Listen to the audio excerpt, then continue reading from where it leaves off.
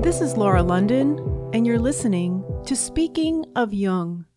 My guest today is Jungian analyst and author James Hollis, who's returned to the podcast to discuss his new book, Living an Examined Life, Wisdom for the Second Half of the Journey, a 21-step plan for addressing the unfinished business of your life.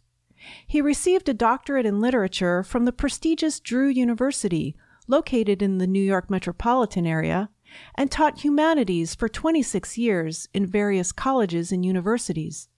In 1977, he went to Zurich, Switzerland, to enter the training program at the C.G. Jung Institute, where he earned a diploma in analytical psychology, which is the degree of a Jungian analyst. Dr. Hollis is presently in private practice in Washington, D.C. He served as executive director of the C.G. Jung Educational Center of Houston for many years and is now the executive director of the Jung Society of Washington. He is a retired senior training analyst for the Interregional Society of Jungian Analysts, was co-founder and first director of training of the Philadelphia Jung Institute, and is vice president emeritus of the Philemon Foundation, a group of scholars, board members, and donors who share the mandate to prepare the unpublished works of C.G. Jung. Dr. Hollis is the author of 14 books and over 50 articles, and has mentored Jung societies on 4 continents for nearly 40 years. This interview is being recorded on March 21st, 2018, through the magic of Skype. Hi, Dr. Hollis. Hello, Laura. It's a pleasure to be with you. Thanks so much for returning. I really appreciate your time. The new book, you say it contains the summation of decades of working with students, clients, analysands, and myself in the hope that it will be helpful to each reader in the conduct of his or her life and bring a greater sense of purpose and personal permission to be, in the end, who he or she is. Well, it's true, and in a certain way, it's meant to be summarizing the threads of many years of practice and many books in what are the essential issues that come up for people, whether they're conscious of those issues at work or not. So, our life is working out whether we pay attention or not. And when we get off track, of course, it pathologizes and produces symptoms, and we may run from the symptoms or try to medicate them away. And sometimes, once in a while, we're wise enough to say, I wonder why they've come, and what is my own psyche saying to me about how my life is unfolding. And so what I wanted to do was try to pull up out of our behavioral sort of complexities and also out of the unconscious a more sort of conscious way of looking at the tasks we all have to face in the second half of life. And the second half is defined, again, not so much chronologically as it is those times when we really begin to ask ourselves, who am I apart from the history that I've experienced? Who am I apart from my roles, which may be good or bad roles? Who am I apart from what happened to me? And why am I here really? And to sort of come back to the basic questions that the child asked, but get lost in our 1,000 adaptations that life demands of us. And to sort of recover a primal sense of wonder, of mystery, perhaps anxiety as well, but to begin to move toward a greater sort of ownership of our own lives and our own journeys. Yeah, and then you add to that, which is really what drew me to your work when I first discovered it. You say, all of that sounds so simple, but in fact, it is very difficult. And the fact that you often and consistently acknowledge how difficult this work is has made it bearable for me and doable for me.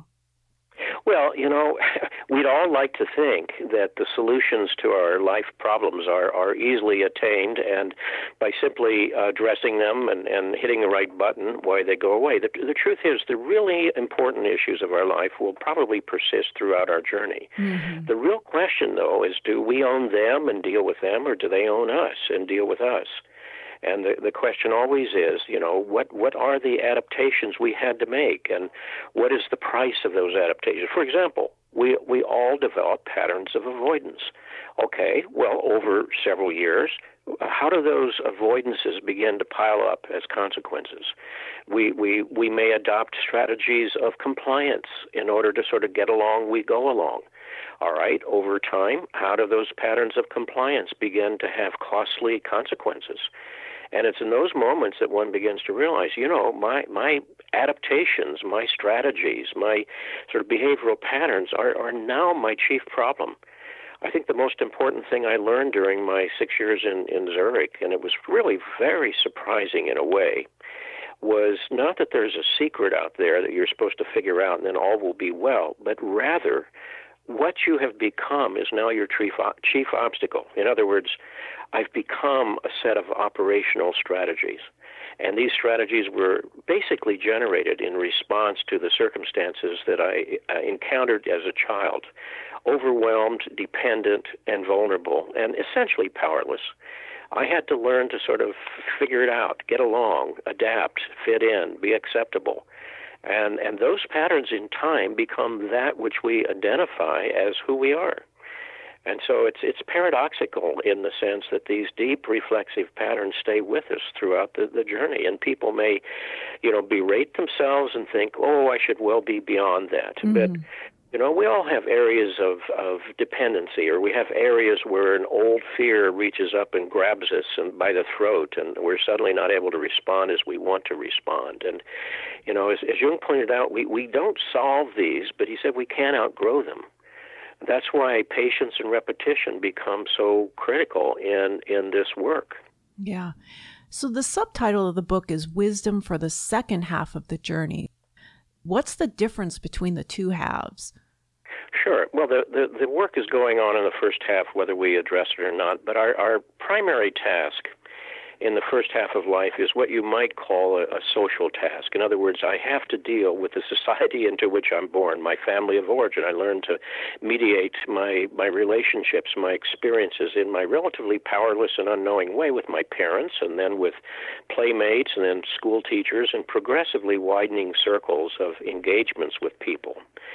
And in a way, what I'm needing to do, and we all have to do it sooner or later, is develop enough ego strength to separate from those overt dependencies on family, for example, and step into the world and say, this is who I am, this is what I can do, trust me to carry through on what I say I'm going to do, et cetera, et cetera. And we often leave our parental home thinking, well, I've left those people behind, and I know who I am, and I'm not going to make the same stupid mistakes my parents did, et cetera.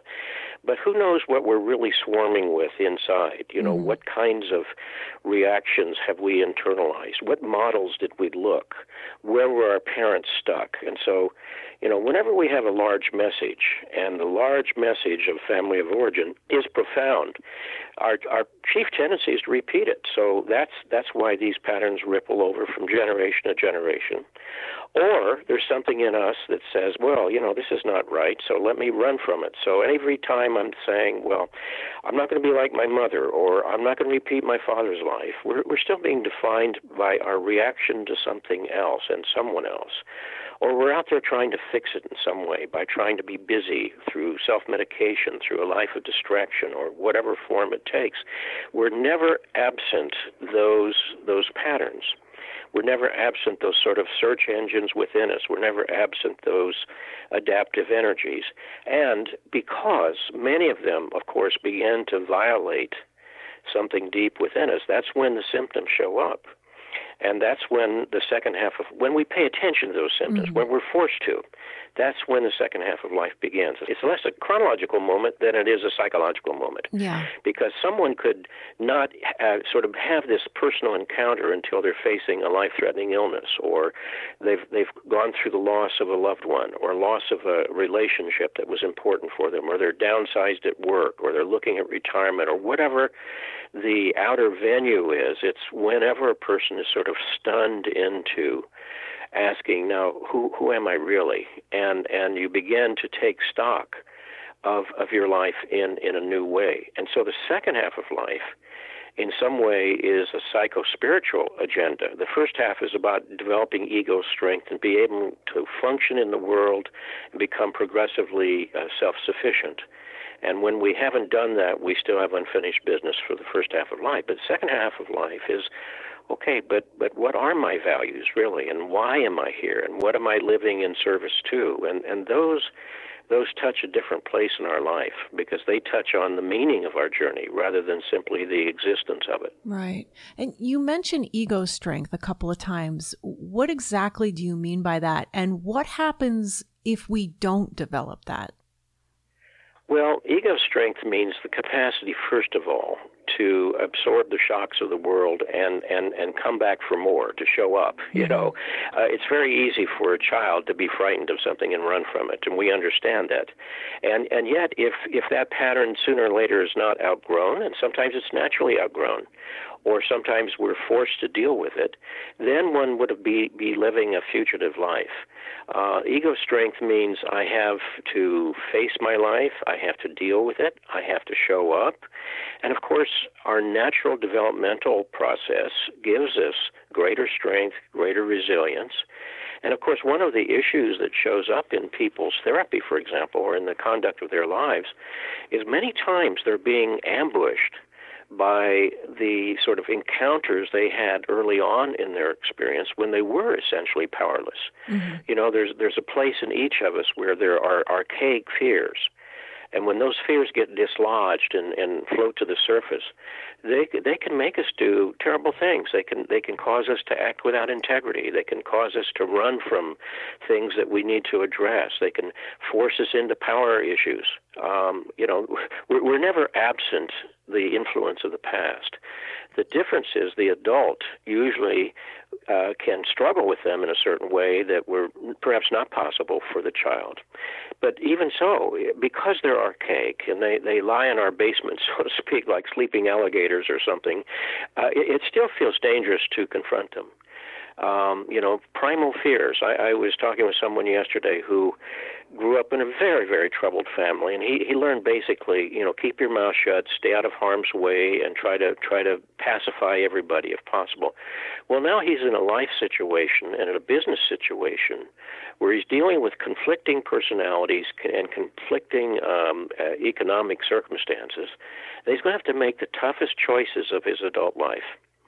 And guess what? He's overwhelmed. He said, I feel as if I'm in the belly of the whale. And he meant by that, I just feel engulfed by all of this anxiety. And this is a person, clearly chronologically in the second half of life, but it's sort of like his worst nightmare. Those adaptations that were once protective have now complexified the circumstances in which he has to make these choices. And there's only one way through it. And that way through it is not further procrastination, which is what he'd been doing more or less up to this point, is to frankly confront the fear, to go through it. Somebody is not going to be happy with his decisions because he's in a situation where he has to choose between people, between values, between principles. And somebody's not going to be happy with that. And, when you're a child, you're in real trouble when somebody is upset with you. And it's the legacy of that primal fear. And he had plenty of it. So nothing I'm saying is judgmental. Quite the contrary. I'm very sympathetic to the magnitude of emotion that has been generated by this. But in a certain way, the dilemma has been intensified because the old fear was dictating procrastination in these decisions until now their cost and their consequences are even greater. So he's having a meeting point with his own soul on life's highway, a meeting that his adaptive patterns were trying to keep him from having to confront. But, as Jung said once, what we deny inwardly will have a tendency to come to us in the outer world, and we'll call it fate. That's a pretty scary thought when you think about it, because you think, oh, what am I denying inwardly? And guess what? That's coming toward me like a truck on my side of the highway here. Mm-hmm. So what would you say to people whose response, going back to your acknowledgement that this work is very difficult to do, people who say, well, it doesn't have to be hard, it should be easy, and here are the simple steps to happiness in the second half of life?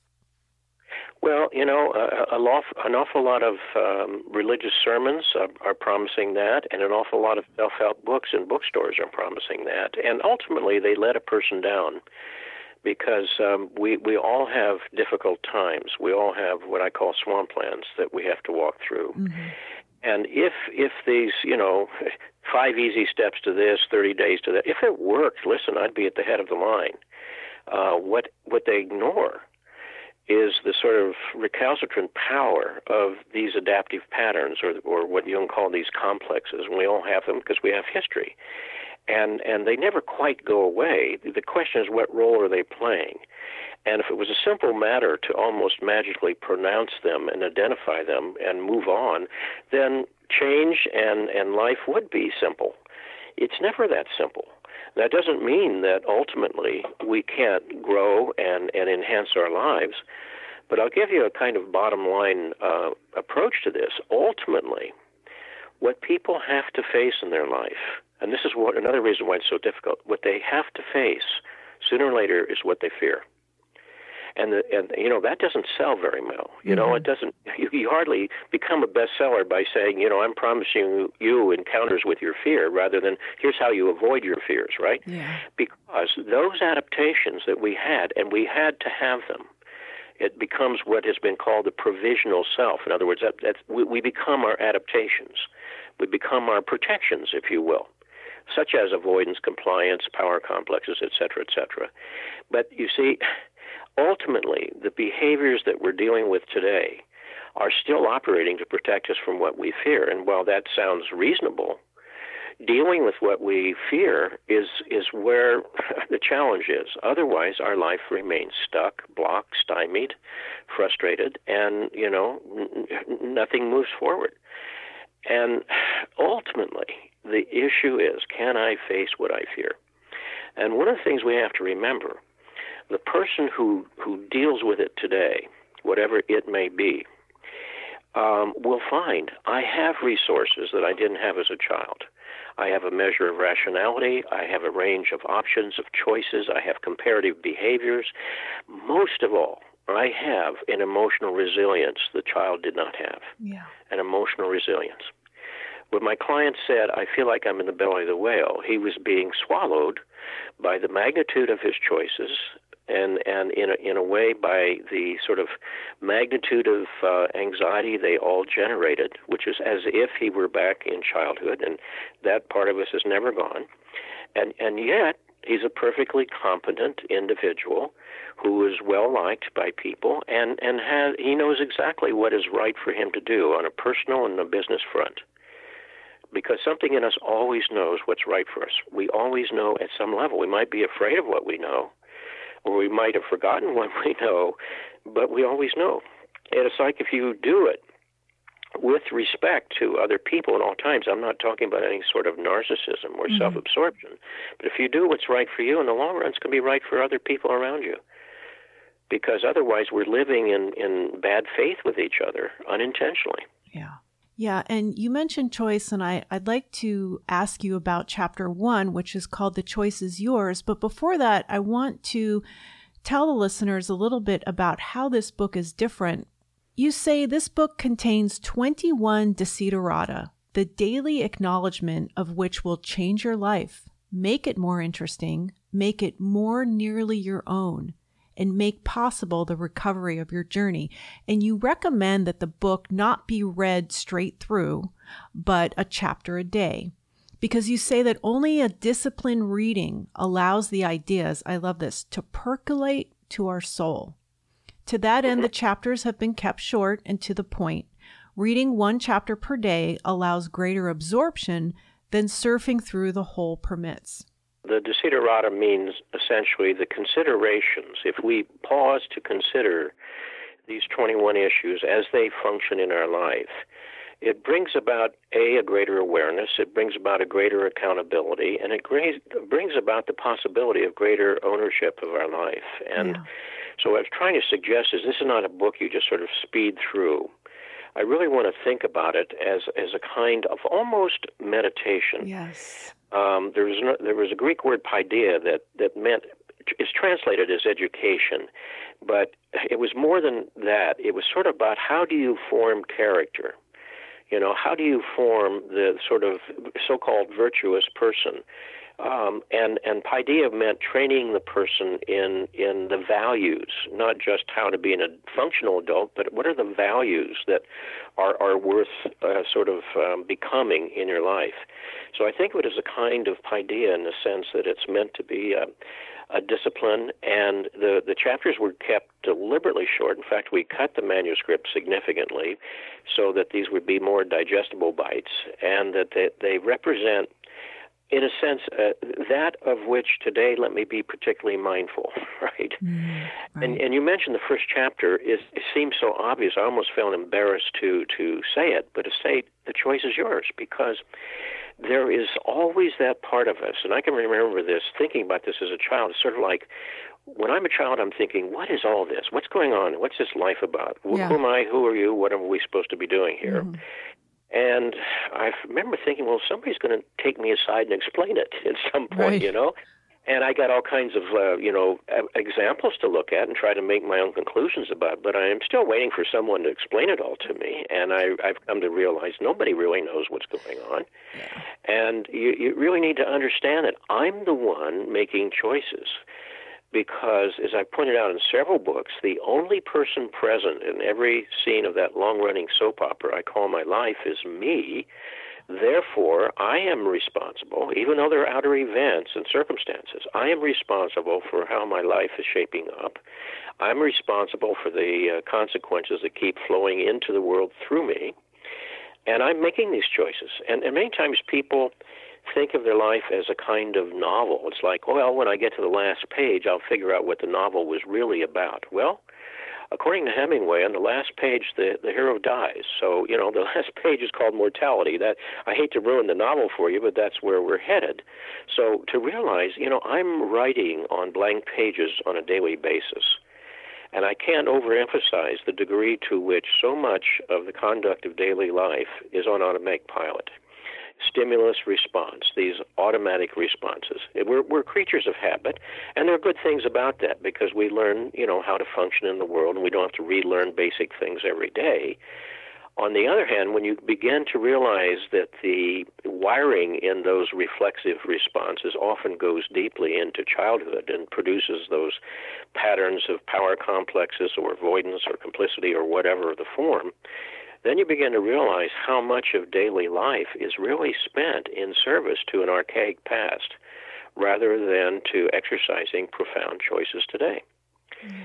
I was just alluding to the person who at the moment feels overwhelmed by some very large decisions. And what is difficult is not the decisions. He knows exactly what is the right thing for himself and for his company.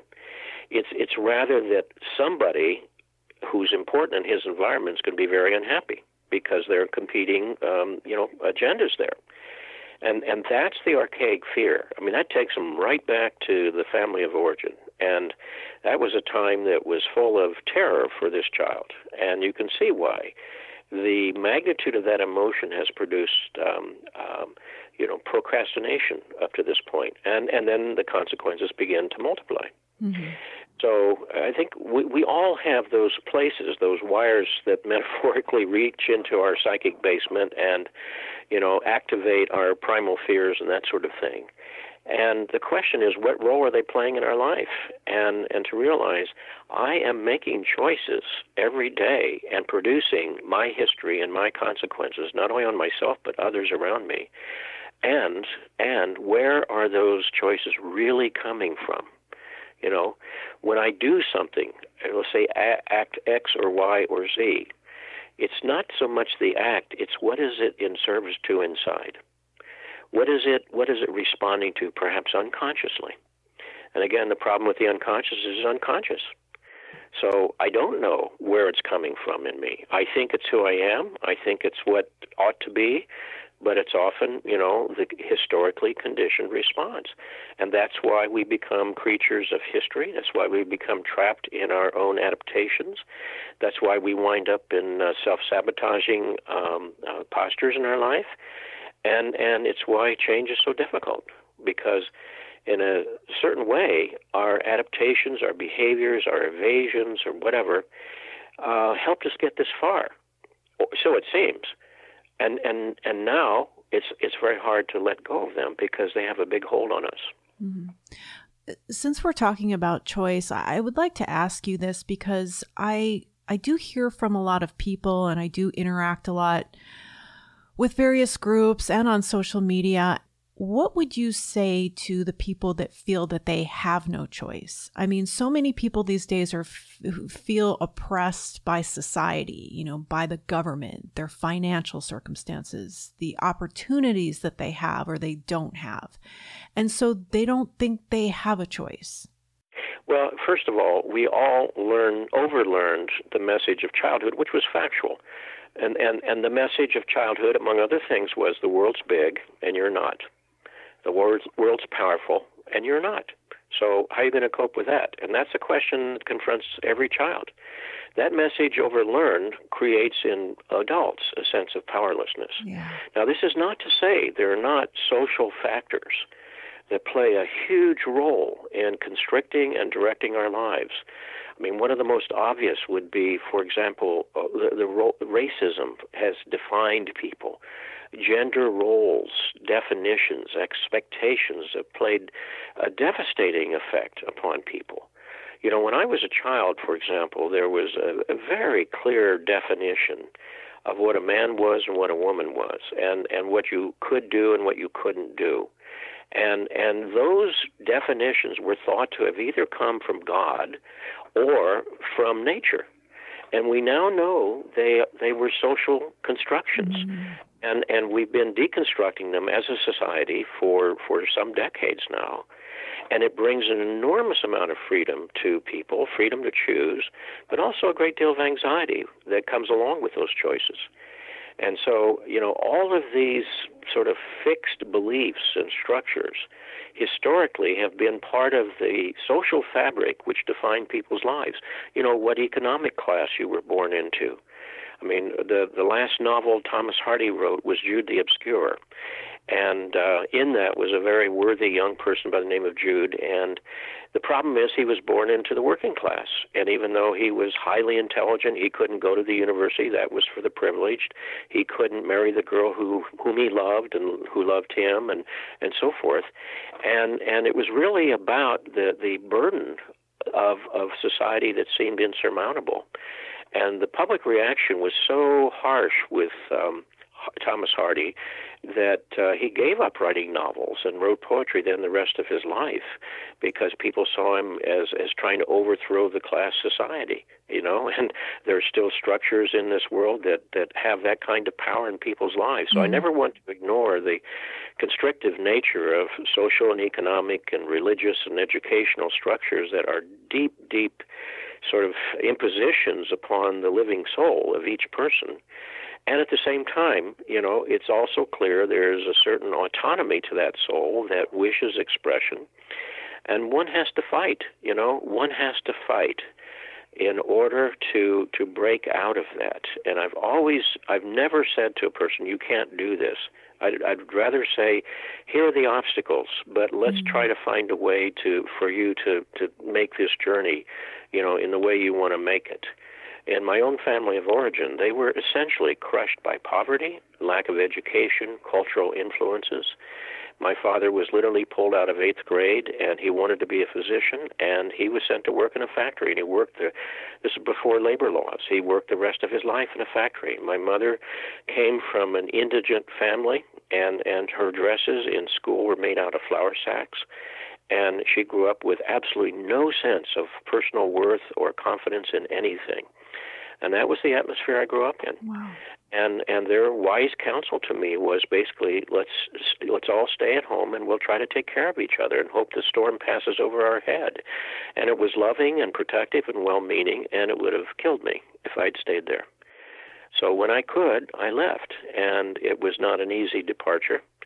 And I grieve to this day the unlived lives that they were trapped in. Why do you say it would have killed you if you stayed there? Why do you say that? It would have killed me, of course. And, body might still be alive, but the soul would be dead. Why? No, I'm wondering why you say that. Well, because in a way, what I'm calling the soul is really a metaphor for the fact that we are the meaning-seeking, meaning-creating animal. In other words, more people suffer the constrictions of meaning in their life than any other single cause. You know, we can have marital problems, we can have work problems, we can have all kinds of issues, a drug problem, whatever it may be. The real issue is something in me that wishes a more fulfilling life, psychologically speaking. I'm not talking in terms of your paycheck or something like that. I'm talking about psychologically more fulfilling. Something in me is being violated, constricted, kept from pursuing what it really desires. That's why one of the chapters later in the book is about the necessity of seizing hold of permission to live one's journey. My parents didn't have permission, and frankly, I didn't either as a result of that. And it took me a number of years to figure out, it's not that somebody can give it to you. You have to seize it. You have to somehow take hold of it and say, this is my life. It's the only one I get. If I come back in another form, it might be a toadstool. I don't know what it is. This is the life I know. Right. This is the one that has to make sense to me. And chapter 6 is called Step Out from Under the Parental Shade. And I was wondering what you would say to, again, I am surrounded by skeptics, what you would say to people who say, well, you're being disrespectful of your parents by walking away from them and by separating from them. And, not like earlier you were talking about the patterns of our family. And I'm thinking that the only way for me to work on my own stuff and get some distance from that was to physically, geographically separate from them. And so what would you say to people that think that that's wrong? Well, first of all, the family has been one of the organs or structures of survival historically, and we have to recall that and appreciate that. And it was in some way a defense system. It was a way in which children were protected and nurtured and so forth. But, the changes in our society have been such that we now have a certain latitude and a certain capacity to live different journeys. And while that at some level threatens that structure, it's also true that it opens up for people an unparalleled freedom historically. Because just as one could look at the past and say, well, there was a lot of order and structure and stability in that society, and at what price? When you think someone's been married for 50 years, I don't automatically applaud. I ask myself, and has their soul stayed alive during that time? Is this a rich and developmental experience for them, or has it been something that's been a prison for them? Again, it's not what we do. It's what it is in service inside of us. And then you begin to realize that a lot of the sort of claim for those, or the claim made by structures like family and parents, is often based on their unfinished business. In other words, stepping out from under the parental shade means that many times people have to confront the fact that maybe the parent is in some way trying to live their life through you, or are expecting you to pick up some pieces of their life, that such as their self-worth or self-esteem, and that's their business.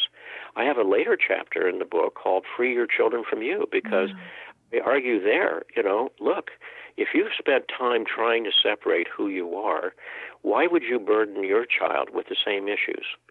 Don't you want them to be free and not carry the burden of your unfinished life?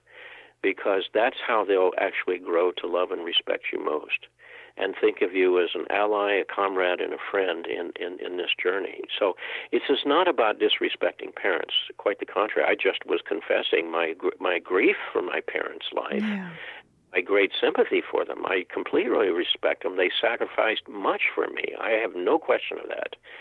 And I grieve that I wasn't able to do more for them. That said, I would somehow be violating something very deep if I didn't live my separate journey.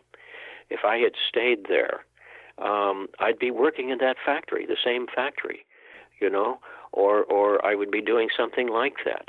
and that was perfectly honorable. It wasn't my calling. And my calling was as a person and as a person in the world. And it took me, on different journeys. This work, as we said, is difficult, and the relationship with the parents is a huge part of our lives. How do we handle when they don't understand that we choose to do this work? When they want us to stay in that pattern where you stay there and you take care of them. And I mean, even if it's just emotionally, you do everything with them, you do things the way they do things. And you're saying, well, I want to become my own person. And they don't like that. Well, look, this is how you become an adult yourself, is you have to make your own decisions. You can say, I love you and I care for you and I'll try to be helpful to you. But I have to live my own journey. Every child at some level has to say, I love you, but I also have to love my own journey. And, someone said to me, I was in Houston for 17 years, and 3.5 years ago I moved here to Washington because it was, another challenge and another, reason for, sustaining a different kind of journey. And I have a daughter in Texas, and someone said, well, how could you move away from your daughter? It was like, well, because she's a perfectly functional adult, Yeah. We have email, we have phones, we have airplanes, we see each other, we talk to each other every week. I mean, she's a separate person. She's a free woman. And I tried to raise my children with that sense of permission to live their own journey. And it was one I didn't have. And the constriction was not out of loving. It was out of, I think, a cultural limitation. And so they couldn't even understand why I would live in the East Coast, for example, as opposed to staying in the Midwest with them. And nothing wrong with the Midwest. It's just that, it was not where my journey took me. Mm-hmm. And I think in time they came to realize that. I think in time they came to appreciate that before they passed away. I have a great relationship with children because, they see me as their supporter, their ally, not someone who's making demands on them. Yeah. The best way to have your children dislike you is to try to tell them as adults what they ought to do, and especially the loyalty that they're supposed to owe you. And that'll kill a relationship quicker than anything. Mm. You mentioned a few times to be asking yourself the question, what is this in service to? Would you say a little bit more about that? What are some examples? Sure. In other words, I can do, quote, a good thing, unquote, and it's not as seen by the world or as seen by my old tapes, my old reflexes. But it may not be a good thing intrapsychically. It may be an old form of codependence. It may be an old form of compliance. It may be an old form of avoidance. I gave you the example of the person in a business and a personal situation facing very hard choices. And, his survival pattern in early life was, compliance with people, trying to smooth the waters. Well, he's in a position now where you can't smooth the waters when you have opposing forces you have to contend with.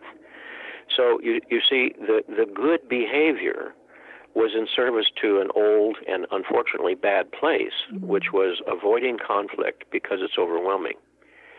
And it was overwhelming for the child. It's just now, as an adult, he has to face what he has to face. So, to say that what is it really in service to, you have to emphasize that word really, because your first response is usually how the complex or the reflex protects itself. Well, I have to do this because of this, this, and this. We always have a ready list of reasons to legitimize our responses in life. Or, I did this because you did that, you see. And that's how these things get reinforced and ratified and become even more deeply buried within us. It's because you have to ask the question, what is this really in service to? Is it avoidance? Is it compliance? Is it my power complex? Whatever. In other words, to follow up on what we were just talking about, if as a parent I have certain expectations of my children and I impose them on them, I may think it's loving because after all I mean their well-being. Everything I do is for their well-being. Okay, it's what we tell ourselves. But does it really recognize that they are an independent person who has to live their own journey, to find their own path? Or is it really something that is trying to keep them attached to us? Is it something that will force me to have to deal with my dependencies, maybe upon them? And one of the things I've said to my children very clearly is, I don't want you taking care of me when I'm old. I'll do that, right? If I can't do that, the state will do that. That's what I pay taxes for. That's the last thing I want to do is burden my children. And it hasn't been an issue. I'm still walking around. But the point is, I hope I'm of sufficiently sound mind to perpetuate that, because that, in my view, is how you love someone. You free them and support their journey. So again, it's not what I do, it's what is the deep motive inside of me. And that motive may literally be unconscious, but that's why we have to keep asking ourselves. And keep asking, for example, when we come across problematic patterns in our lives, where we often set out to do the right thing and it winds up blowing up in our face. And all of us have had that kind of experience. Then you have to say, but, that's how I rationalize that behavior, but how else might I see that? Where else could that be coming from in me? And that could be an old, understandable peacemaking gesture that simply didn't deal with the value issues at stake there. Or it may be an old form of my avoidance or something like that. If in those moments, you see, this work is very humbling, because rather than getting the sense of inflation and self-aggrandizement, like, hey, I'm really in charge here, you realize, I'm only from time to time in charge. Many times my life is run by these reflexive responses, and that's humbling. In Jung's memoir, Memories, Dreams, Reflections, he talks about his midlife transit, and he says several times, and here was another thing I didn't know about myself, and it felt like a defeat. Well, why would it be a defeat? A defeat of what? It was a defeat for the ego's fantasy of its sovereignty. I'm in charge, I know enough to know enough, when in fact we never know enough to know enough, and yet we have to act on a daily basis. So therein, there is an interesting sort of meeting of the world of consciousness and the unconscious, really moment by moment by moment. Yeah.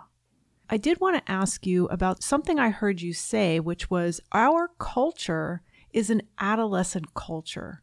What did you mean by that? Well, look, first of all, we equate being a grown-up with having a big body and big roles in life. You leave your parents, you step out into the world, you get a job, you maybe create a relationship, you maybe even produce children, or you develop a world, you own your own home, you drive your own car, whatever the outer circumstances are. That does not make an adult. There's actually a chapter in the book about it's time to grow up. And what does growing up means? I think growing up means I really have to not only become conscious of, but accept responsibility for the fact that I am accountable for my life, for my sense of satisfaction, for my purpose, for my choices. If there's one word that runs through the book, and I don't use it often, it's the word accountability. At the end of our journeys, all of our systems, civic, political, religious, ethical, etc., all of them consider us accountable for the life we've lived, even though we've had maybe some hard times hit us. We're accountable. And becoming an adult means you have to deal with what is difficult for you, and you have to exercise as much freedom of choice as you can manage in the face of the circumstances of the outer and the inner world. Now, when you look at popular culture and you realize that the typical rites of passage for men and for women have really disappeared, what we have is an extended adolescence.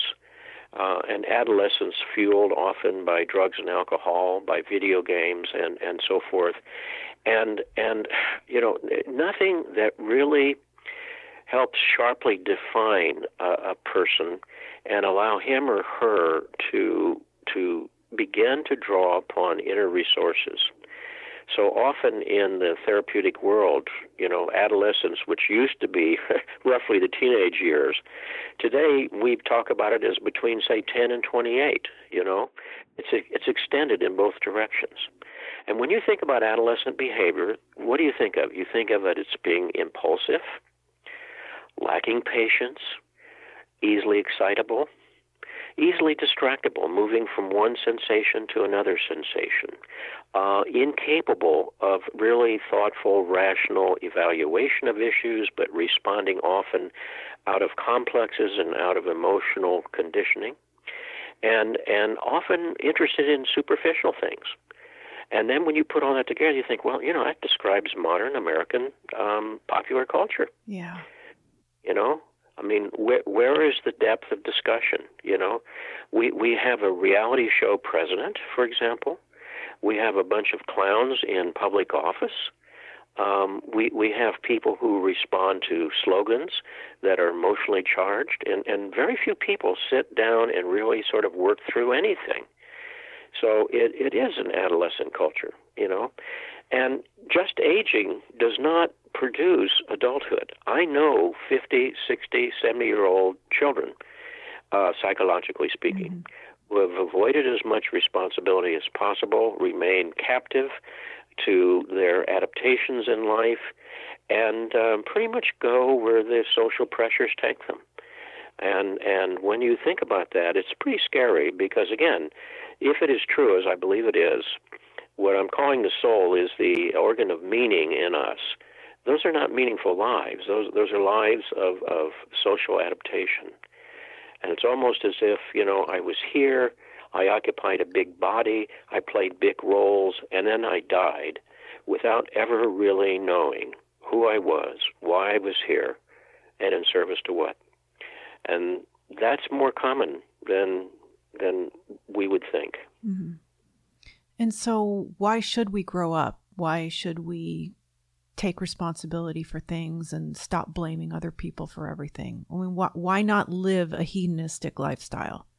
Well, for one thing, the world needs grown-ups, It's like the rites of passage of traditional cultures, and mindful here of the fact that lifespan was far shorter. So puberty was often the midlife process, right? Yeah. In the ancient world, average length of life for people statistically would have been in the 20s and so forth. It was only 40 statistically in 1900 in North America. In other words, 40 years old. 47. I misspoke. It was 47 in 1900. Now it's virtually double that. And the world needs adults. And the rites of passage were to wean children and to sharply divide them from the dependencies of the hearth to step into adult roles with training as adults, who our gods are, how you function in this culture in terms of agriculture or fishing or hunting or child welfare or whatever the functions may be. And here are the rights, duties, and expectations of adulthood in our particular tribe. You take that away and we send kids off to college or the army or whatever and say, just do this. Don't think much about it. Just do this. And maybe pick up some computer skills along the way. And that's supposed to produce an adult. It doesn't. So, that's why the adulthood often is a project of the second half of life where we grow into those accountabilities, into those responsibilities. And often that happens because, frankly, the consequences have piled up to the point that we have to start facing something that we hadn't faced before. And some people can put that off their entire life and have lived lives of basically conditioned responses. It's nothing new. It's just increased with the absence of maturing processes in the culture. And a life of hedonism is certainly attractive, but a life of hedonism is also a form of hell because, whatever is pleasurable at this moment will not be in the next moment, which is why you have to either move on continuously, become a psychological nomad, or you become an addict in which you have to increase the sensations. Each way you become hooked by the need for escalation. And there's nothing wrong with pleasure when it's a byproduct of being in right relationship to your own soul and to nature and so forth. It's really a byproduct. It's the same with happiness. I have a chapter in the book in which I'm saying it's not about happiness, it's about meaning. Yeah. Happiness is not a permanent state, it's transient. If you're really thirsty in the desert, a glass of water will make you happy for the moment, and too much water will drown you. So it's contextual. It's a byproduct, and it's momentary. And it's wonderful when you feel the moments of happiness. But it's in the long run, search for happiness in a kind of mindless way is addictive and trivializing and ultimately elusive. And that's why in some way the jaded life of those who have excess privilege is, the stuff of bad novels and bad movies, because it leads to emptiness, not to fulfillment. Yeah. And only that which is meaningful. And what is meaningful is often found in areas that are uncomfortable. I do not find it comfortable to be a therapist. Why would I want to spend my time with people suffering? That's not a comfortable experience from the standpoint of hedonism. But I find it profoundly meaningful to be part of people's journey. And I can't imagine a better kind of conversation to have. Because in a certain way, it's a conversation that deepens both of us and leads us both to ask questions that really need to be asked in our lives. Yeah, and toward the end of the book, chapter 19 is called Construct a Mature Spirituality. Spirituality is a kind of slippery term, but it's like what really engages your spirit. And many people historically found it in institutional religion. Fewer and fewer people do. And many of the best-selling religious alternatives out there are those which on the one hand infantilize people and evoke the negative parent complexes and make them feel guilty and afraid and inadequate, and I think are spiritually and psychologically deleterious to their life and well-being, or those that promise easy rewards and sort of getting right with the big guy upstairs, and your life's going to be full of health and happiness and material blessings. And all of those ultimately, I think, infantilize people and are superficial. Real life involves conflict and suffering and ends in death. So it's like, let's start from that premise and see what's the most constructive way you can work at these things. And then to recognize the important thing here is, all right, what engages my spirit? And sometimes it's working with people. Sometimes it's your intellectual considerations, your own intellectual development. Sometimes it's the work of your hands. It's whatever that really moves and touches you, engages your spirit. And your spirituality is not a single thing. And true spirituality often takes us deeper than that which is comfortable. True spirituality is something that I think asks us to embrace ambiguity and uncertainty rather than resolve it. Mm-hmm. True spirituality, in a way, respects the mystery and allows it to be mysterious. Because any time you have a psychology or a religion that sort of has figured it out and wrapped it up in a package, it's really delusional. Because that's people enchanted by and captivated by their own ego constructs and are bewitched by their own construction, rather than allowing in some way the mystery to be the mystery. Now, when I was young, as a child and a young person going off to college, I really thought that if I read enough books or met the right people or found the right teachers, I sort of figure out what life was about. And that's kind of the delusion of a youth, And today I'm happy or willing to live, let's put it that way, with uncertainty and ambiguity, because that's what gives you your journey. Today's answer, you'll outlive tomorrow. When you get better questions, better instruments, you'll have better questions. And so the journey of your life is really always swathed in mystery. Jung's definition of life was very simple. He said once in a letter, life is a short pause between two great mysteries. And that's a pretty good definition. And I think the key is to make that pause as luminous as we can in the short time that we're here. In the afterword of the book, you say, each of us has to make the journey on our own, and by our own lights. But there are many, sometimes invisible, fine companions on that road, a worthy collection of thoughtful souls such as yourself, so you are not alone. Thank you, Dr. Hollis. My privilege, Lauren. Thank you. Please visit the website speakingofjung.com for more information on what was discussed here today. There you'll also find all of the previous episodes of this podcast, which are available to listen to or to download for free. The episodes are also available on Apple Podcasts, Stitcher, Google Play, or wherever you get your shows. I've created a new YouTube channel where I've been streaming a live vlog several times a week. If you're interested in watching, please subscribe to the channel. It's free. You can also follow me on Twitter and Facebook for daily updates. Links to all of my social media accounts can be found on speakingofjung.com. The next episode of the podcast will be recorded on April 14th, 2018, when I welcome Jungian analyst Dr. Pamela Power to discuss her recent presentation, The Paradox of Greed. So with special thanks to Lindsay Kennedy and Tammy Simon at Sounds True, and to Daryl Sharp at Inner City Books, this is Laura London, and you've been listening to Speaking of Jung.